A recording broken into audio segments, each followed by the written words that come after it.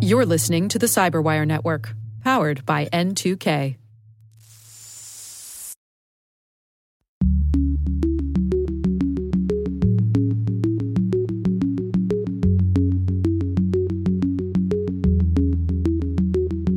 If CISOs and council can't understand what on earth is happening to their data, why on earth do we expect my mother to be able to?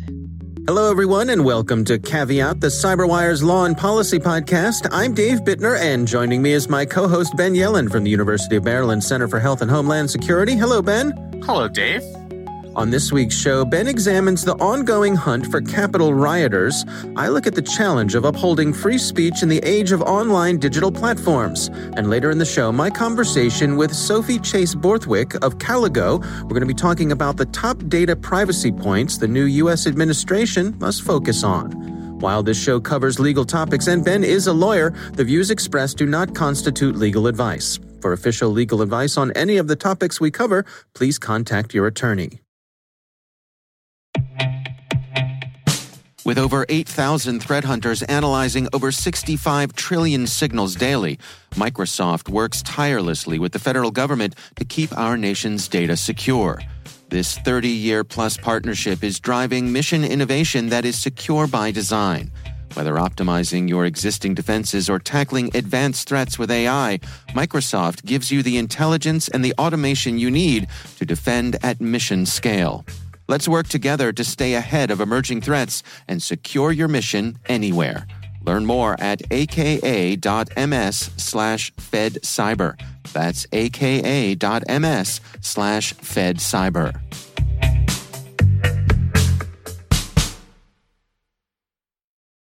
All right, Ben, lots going on this week. What do you have for us? So we're now a few weeks removed from the attack on the U.S. Capitol, but the stories just keep coming out, and to me, they get more and more fascinating.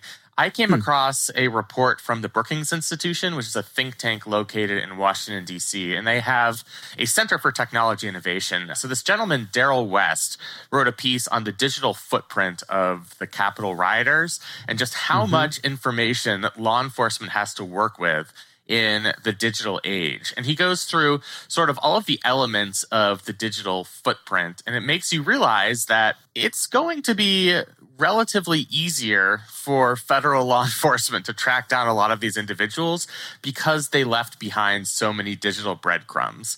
So he talked about a number of things. The first thing was social media posts. And a lot of these people who were part of this attack kind of acted with impunity, thinking that nothing was going to happen to them. They were part of a revolution and that they were going to evade responsibility. So a lot of people, posted Instagram updates, Facebook updates, live video where they showed themselves barging into the Capitol. They showed themselves trespassing in various members of Congress's offices. Right. So nice of them to document their crimes publicly. Yeah, exactly. They documented themselves committing vandalism. So that's really easy. Yeah. Those are going to be the easiest people to target. That's been sort of the first wave of targets from federal law enforcement. It seems like the first wave of people arrested were the people dumb enough to take pictures of themselves committing acts of violence and vandalism. The low-hanging fruit, as it were. Yes, the extremely low-hanging fruit. Yeah, they made it a little too easy. So then there's the emails and text messages, which the government can subpoena through the Stored Communications Act. So individuals have been indicted for emails they sent to others or text messages, usually, unencrypted, threatening the lives of leaders like Speaker Pelosi, Vice President Pence. They caught somebody who said he was ready to remove several craniums from shoulders. So they have these text messages and emails. If they have a reasonable suspicion that somebody was planning to commit a crime, they can get access to these communications as long as they're not encrypted without getting a warrant. They can go through this easier subpoena process. Then there's facial recognition. So a lot of people have been identified through crowdsourcing of video images. So there's good old-fashioned facial recognition where there's a picture of a guy doing something bad. Somebody posts on social media, hey, does anybody know who this is? And somebody else says, oh, yeah, that was the a-hole who lived next door to me in high school. His name is X. And then there's, the more modern form of facial recognition where law enforcement is using Clearview AI, which we've talked about a million times on this podcast. They have 3 billion photos that they've scraped from social media sites, and they're matching those against photos taken at the scene of the crime. So that's another tool they have. I noticed there was somebody put up a website. I think it's called like Faces of the Riot or something like that. And it's, I saw that, yeah. And it's about 6,000 photos. I forget. It's a big number of photos. And they've used facial recognition to differentiate all of the different faces at the riot. So it's basically just a mugshot book of cropped photos of everybody's faces. Yeah. If you're one of those folks who wants to, rat out your neighbor, or you have a funny feeling or something like that, you can just scroll through this and see if you recognize anybody. I will say I had one funny thought while I was checking that out, was that, you and I often talk about the troubling aspect of facial recognition, that it does very poorly with people of color. Right? Yes, absolutely. Not a problem with this list. Not a problem with this. Not a problem here. So that is absolutely true. Yes. The AI is going to be at maximum possible accuracy because of, I suppose, the self-selection with this crowd. So yes, the demographics are favorable here. Let's put it that way. I don't know how funny that is, if it's funny, tragic, or just peculiar, but it did cross my mind while I was looking at that. So I was about to say gallows humor, but that probably would be inappropriate in these circumstances. Right. So a few other digital footprints that are just fascinating to me. Timeline and location. This is the use of metadata. There was one person who had been arrested on a previous crime, was wearing a GPS monitor, and they were able to identify that he was in the Capitol because he was wearing this GPS monitor. So not exactly the smartest criminals in the world. Put him in that low-hanging fruit category, right? Absolutely. But the metadata can be useful even when the criminals aren't as idiotic as that individual. So the fact that, every social media post has a timestamp, and unless you opt to turn off location services, captures your location, that actually gives law enforcement a reasonable timeline of when crimes may have been committed. Let's say somebody's being accused of a specific act of vandalism, that, they barged through one window. If you had a social media post 2 minutes before that was a picture of you, with a pitchfork, and they were able to, and you hadn't turned off your location services and identified you, on the west front of the U.S. Capitol, that's also going to be an extremely effective tool for law enforcement. Right. And the metadata in the photo might have a GPS tag. That's pretty common these days as well. Very common. Absolutely. Then there are a couple that are a little less obvious that I just think are worth mentioning. One is hotel and Airbnb accommodations. So hotels keep track of people who make reservations. I think that's pretty obvious. But things like Airbnb, you think that they're slightly more off the grid, but they've cooperated with law enforcement. And when law enforcement has asked for records, we have this person, we're not sure whether they were actually in the district during the time of this riot. They are alleged to have been. Airbnb will say, without a warrant, they're perfectly willing to tell law enforcement this person stayed at one of our rental properties on X date. Then there's dating websites, which to me is both the most hilarious, but also perhaps one of the most illuminating. And this is the last one I'll mention because I know this has gone on for a while. But there was a bunch of dating websites where people who were politically liberal would mark their political affiliation as conservative and try and match up with other conservatives who were in the area in and around the January 6th riot. So maybe it was later on January 6th or January 7th. And the idea was to try and get them to confess, because they'd want to brag about being part of the supposed insurrection. So they'd say, you're a conservative? I'm a conservative too. I was part of the, mob on the Capitol. And then they would turn that information over to law enforcement. As a result, a couple of dating websites have removed the feature where you can identify your political affiliation. I just imagine somebody changing their listing, turn-ons. I love insurrection and exactly. Storming the Capitol with weapons. People who aren't afraid to break glass windows. That just gets my motor running. This is totally not a setup in any way. So I just thought this article is just fascinating. It gives you a window into exactly how much information law enforcement is working with, especially when you have an event where there were perhaps hundreds of thousands of people on the Capitol Mall. Everybody who entered the Capitol, which is probably in the thousands, is at least guilty of a trespassing crime. And law enforcement has all of these tools to identify them, even though they didn't make very many arrests as people were on the premises themselves. So I just thought that it was particularly illuminating, and the fact that almost all of these things can be done without obtaining warrants. Because the subpoena process through the Electronic Communications Act, the Stored Communications Act, it just makes life a little bit easier for law enforcement. So I highly recommend reading the whole piece here, and we'll put it in the show notes. Yeah, well, we all just leave behind this trail of digital breadcrumbs behind us, don't we?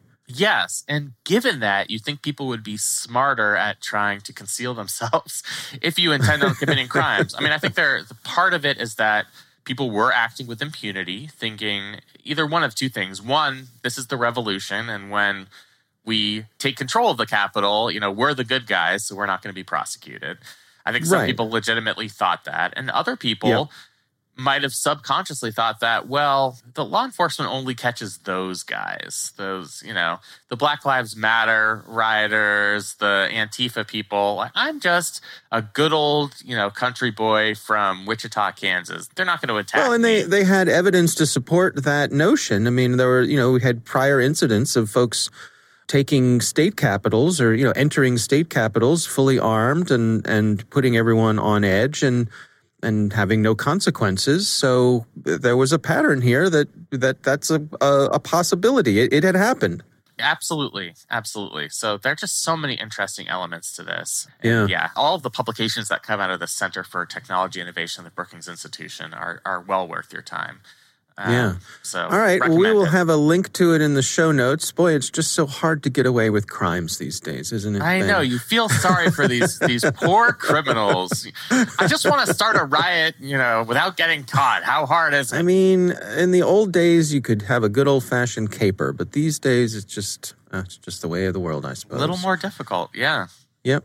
All right. Well, my story this week is a fascinating story from the New York Times, and this is written by Emily Bazelon. It's titled, "Why is Big Tech Policing Speech? Because the Government Isn't." I found this to be a fascinating article here, and it really covers a lot of the things you and I have been talking about, and certainly plenty of people, about free speech, this whole notion of online censorship, deplatforming, and what place do these large social media companies play in terms of being the kind of the virtual public square?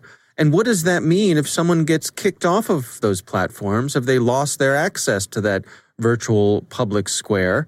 It's a long article, but I think well worth the read. It really tracks through some of the history of how we treat the First Amendment here in the United States, how we're unique versus many other nations when it comes to that, the direction that we come to it from. And it really lays out some of the issues, pro and con for some of these activities here. Ben, you want to give us your take on what they're describing here? Yeah, I mean, these are just really difficult issues to wrestle with, and I don't think there are easy answers. So the status quo in our country right now is our free speech laws are pretty absolutist, especially in relative terms to our companion countries and, Europe, etc. It's very hard in this country to be punished for your speech and only your speech. There are certain things that fall outside of First Amendment protection entirely.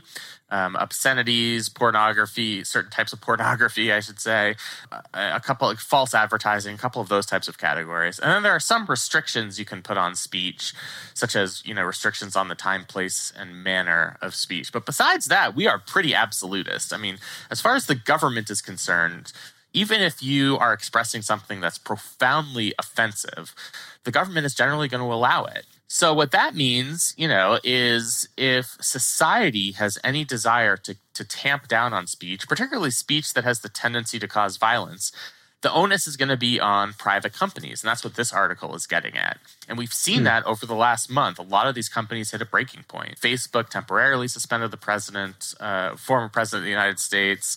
Twitter did so as well and then made that suspension permanent. I think we talked in last week's episode about deplatforming Parler. They were kicked off Amazon's web hosting services. So private companies have really taken on that role as regulators. There are a couple major problems with this. One, do we want these small group of big tech billionaires making decisions about which speech is going to get a megaphone, is going to get a place in the public square? I think generally we don't want that. I mean, do you trust Mark Zuckerberg to be the dictator of what speech can go online and can be spread widely? I think that makes us uncomfortable. Ideally, the decisions as to what speech is and is not acceptable would be made democratically. We'd all decide. But because of the strength of our First Amendment, that can't really happen in this country. So it can happen in other countries, and we see it in other countries. This article mentions it. In most of Europe, you can be prosecuted for expressing support for the Nazi Party, for example. And that's an instance of democratic governments getting together based on the will of their constituents, saying it's more important that we suppress this dangerous speech than it is that we let these ideas flourish. And we've, for a number of different historical reasons, have just expressed different values on the First Amendment in this country.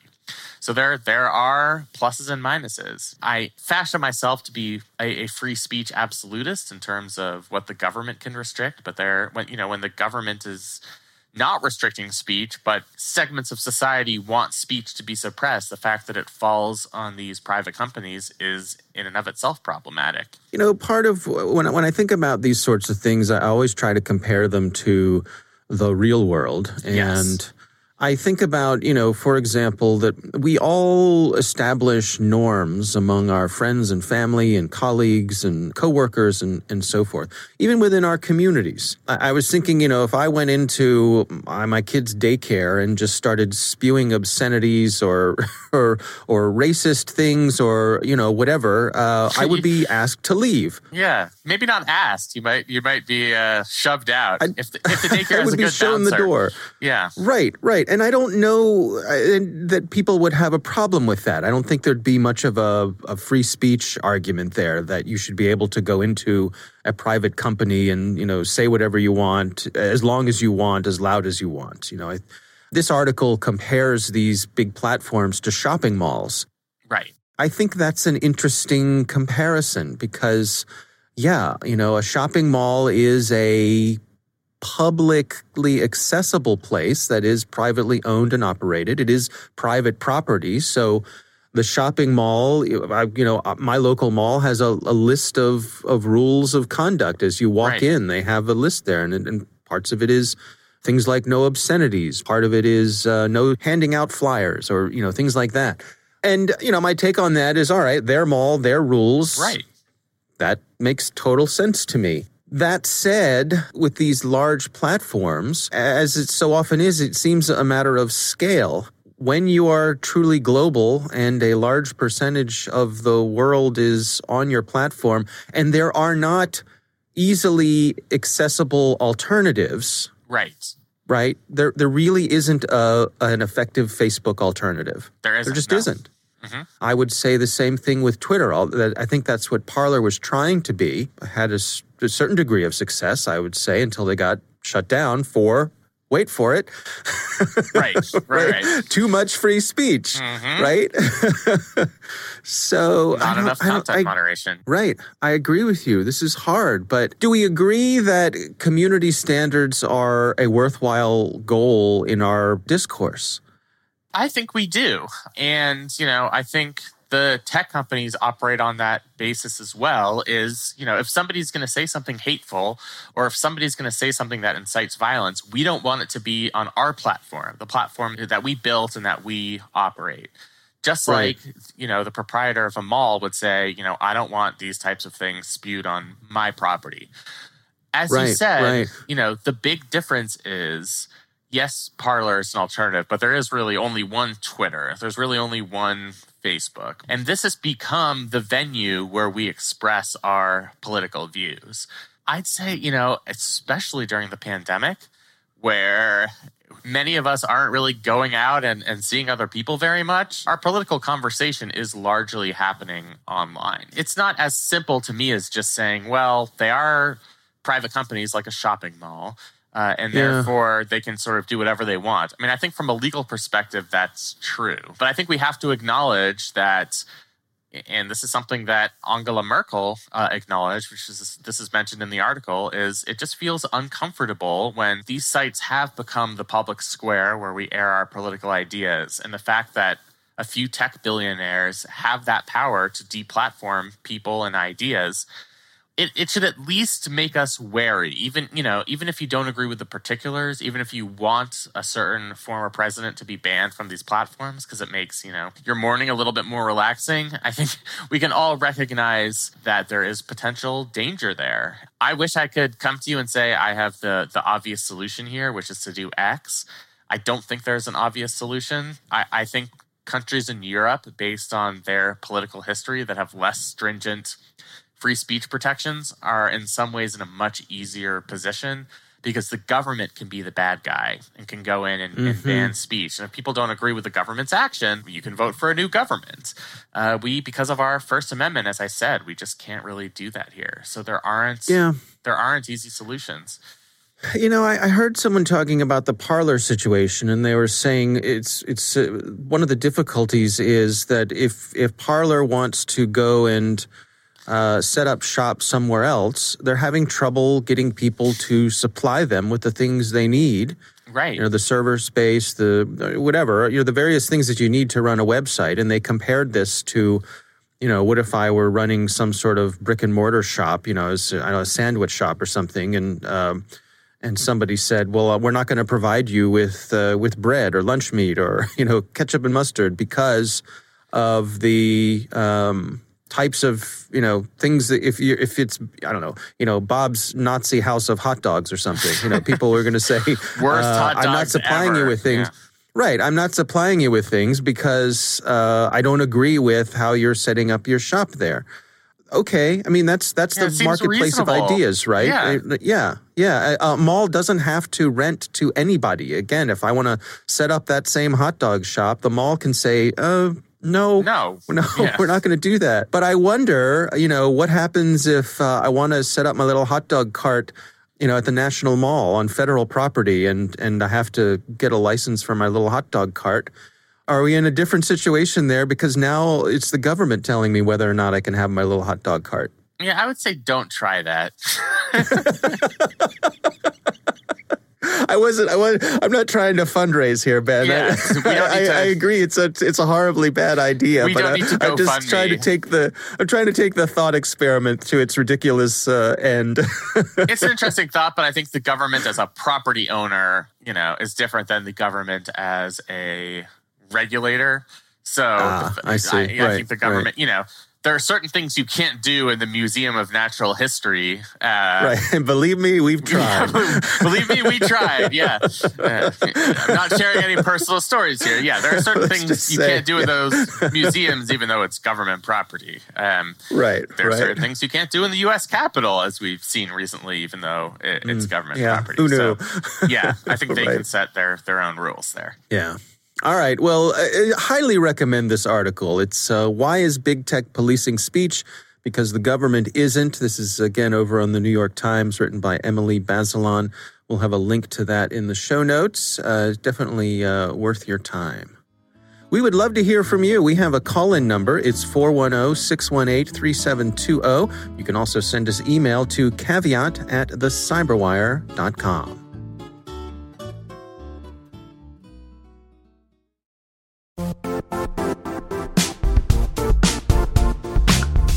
Don't struggle to align your organization's cybersecurity with business risk. Get the only solution that goes beyond reacting to threats with vulnerability and risk monitoring. You need the next evolution of MDR, and only Critical Start delivers it. Critical Start doesn't just monitor and respond to threats. They put you in control by detecting suspicious activities, quickly responding to contain threats, and identifying your most critical assets and protecting them against vulnerabilities and exposures. With continuous visibility, expert guidance, and measurable risk reduction, Critical Start has redefined what it means to manage cyber risk.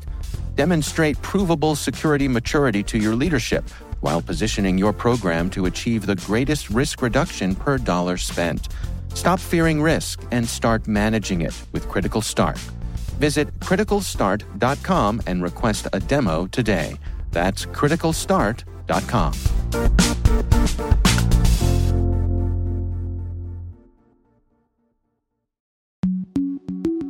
Ben, I recently had the pleasure of speaking with Sophie Chase Borthwick. She is from an organization called Caligo, and we were talking about the top data privacy points that she believes that the new Biden administration needs to focus on.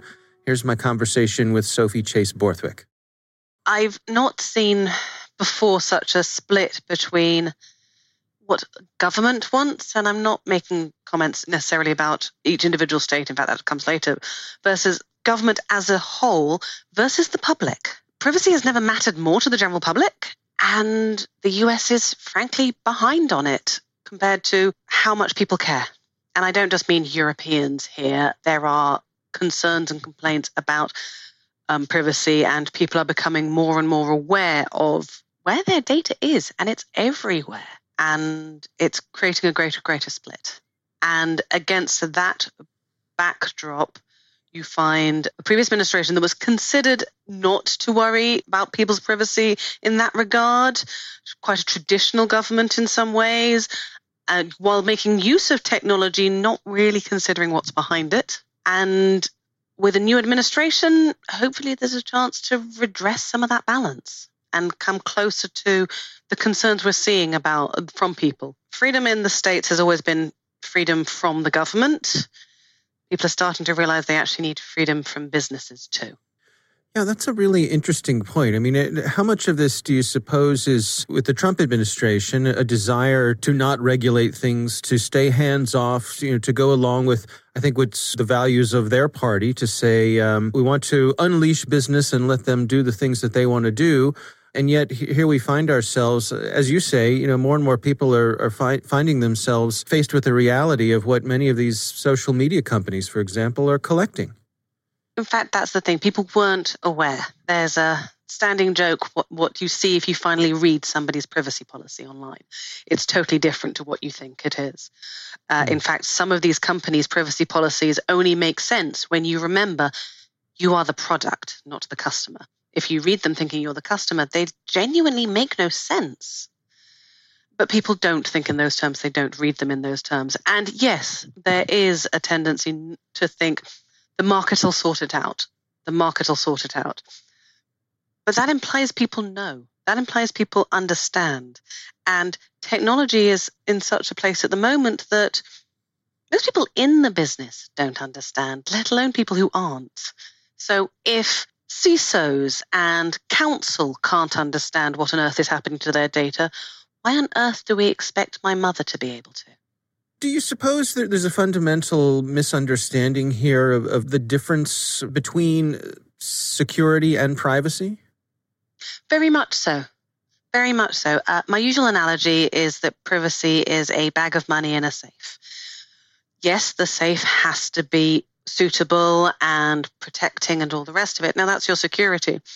But you also need to make sure that the bag of money was legally acquired and is legally spent. That's privacy.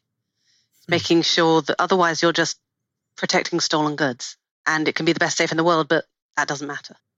Yeah. So looking forward, what are some of the things that you'd like to see the new administration focus on? The first one I'd like to see is actually very simply, please, there's been a federal law on privacy bumped around a few times. It comes up, it goes down, it comes up, it goes down. The problem with it is in its absence, we're getting 50 different privacy laws, and the states are passing their own, and they're all different, and they all contradict each other slightly in nuanced ways, which just doesn't work. we don't run the world in state by state. We don't even run it by country anymore. And yet somehow you've got to do different technology in California to Nevada. You genuinely run the risk of having a whole, it's okay, we've crossed the state lines attitude in technology, which really doesn't work. It's harmful for the data subjects. Why should their rights change depending on which side of the line they work? And it's an inhibitor to development if they suddenly have to think about 50 different US laws, let alone the worldwide ones. Yeah, that's the first one for me, very much. Are there lessons to be learned here from the experience that the EU has had with GDPR? In fact, that's why GDPR came in. Everyone thinks that it was brought in to to enhance privacy, and it does a little bit. But what it mostly does is tell the whole of Europe they have to have the same law. Europe had data protection laws beforehand, but it was a directive, not a regulation, which meant each individual country passed their own laws, which meant genuinely Spain would say that Italy didn't have enough protection. Doesn't work. Can't work.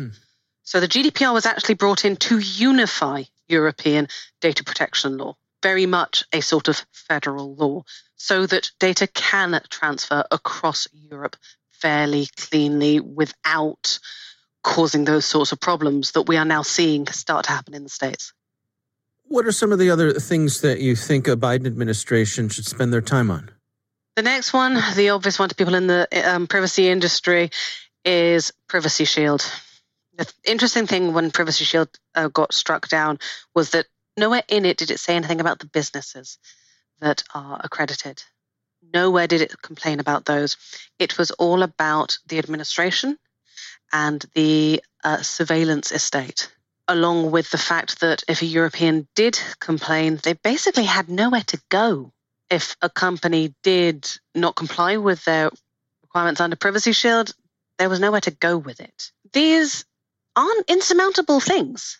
To have a form of redress for non-US citizens, that's not a tricky thing to do, or at least it shouldn't be. So Privacy Shield was great for a lot of companies. It allowed them to act with the rest of the world.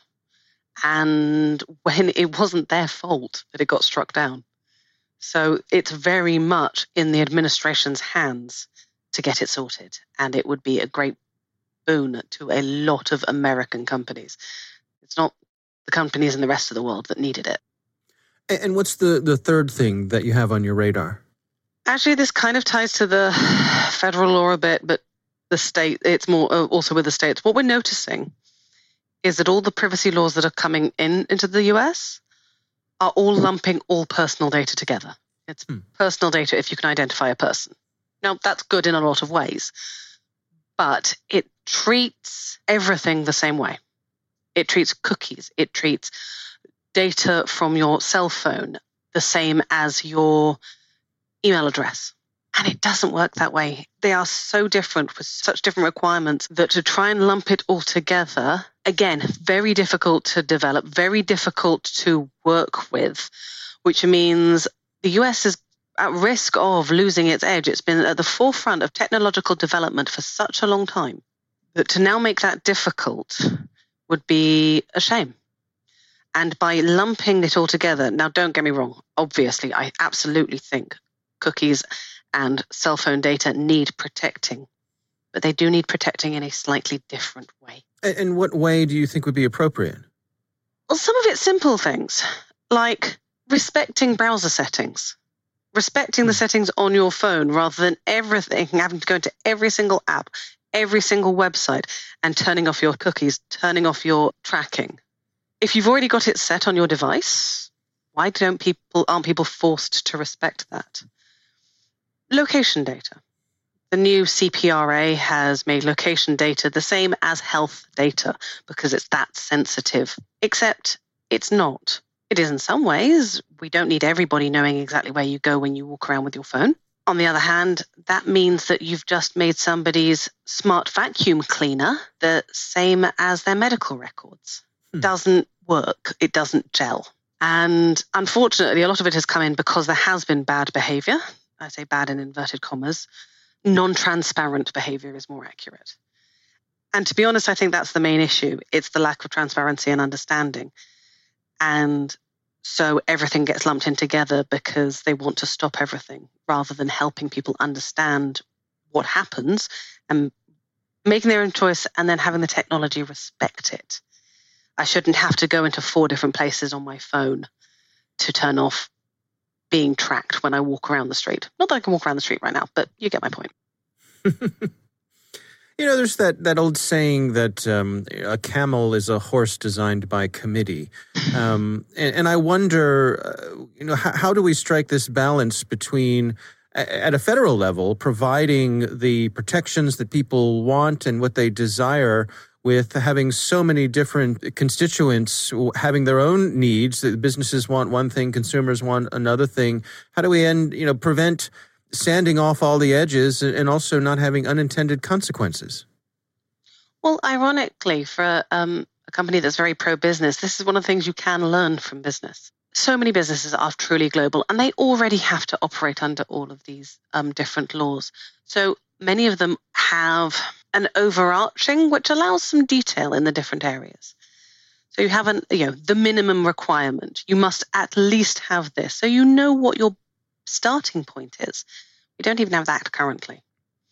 So yes, I entirely agree with the camel, and you run the risk of some very strange bits coming into law. I'm a European. Some of the European laws, you can definitely tell the hand of the different countries. But what tends to happen is you get something that works for most people in the end. It doesn't work entirely, but it works better than having 2 states, 3 states apart from each other having completely conflicting laws. Do you suppose there's political will to see something like this go through at a federal level? I hope that the current administration more so than previously. I think that businesses are starting to want a federal law because of the issues that I've raised. There is occasionally a desire for it. Ironically, I think that the states passing more and more complicated laws is what will trigger it. I don't think it'll be preemptive to stop the states passing lots of laws. I think it'll be retroactive because they've passed them that contradict each other. All right, Ben, what do you think?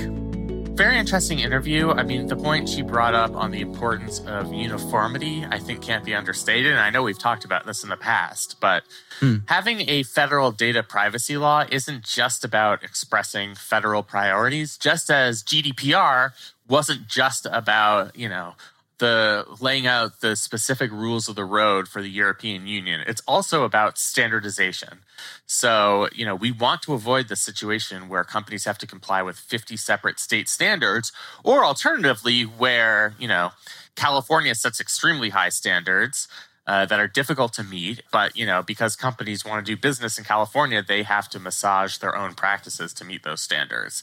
So that's where the federal government can and should step in. I think that's one of those things that might not be as much up to the Biden administration as it is to the U.S. Congress, and you can never rely on anything getting through the United States Congress. But I thought that was a really fascinating point, particularly about GDPR, because I think what she was saying is Europe also had that patchwork of privacy laws until GDPR came along and introduced that level of standardization.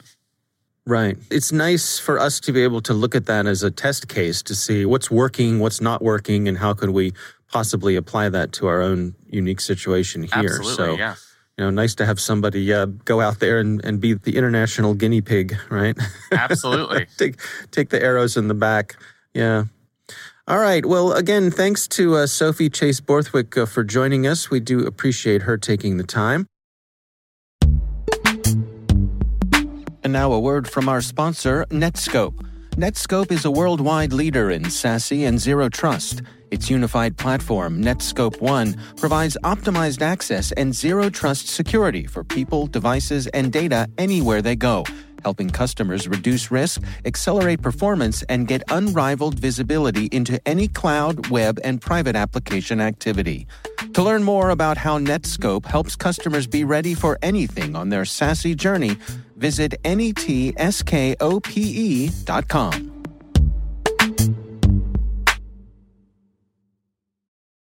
That is our show. We want to thank all of you for listening. The Caveat podcast is proudly produced in Maryland at the startup studios of Data Tribe, where they're co-building the next generation of cybersecurity teams and technologies. Our coordinating producers are Kelsey Bond and Jennifer Iben. Our executive editor is Peter Kilpie. I'm Dave Bittner. And I'm Ben Yellen. Thanks for listening.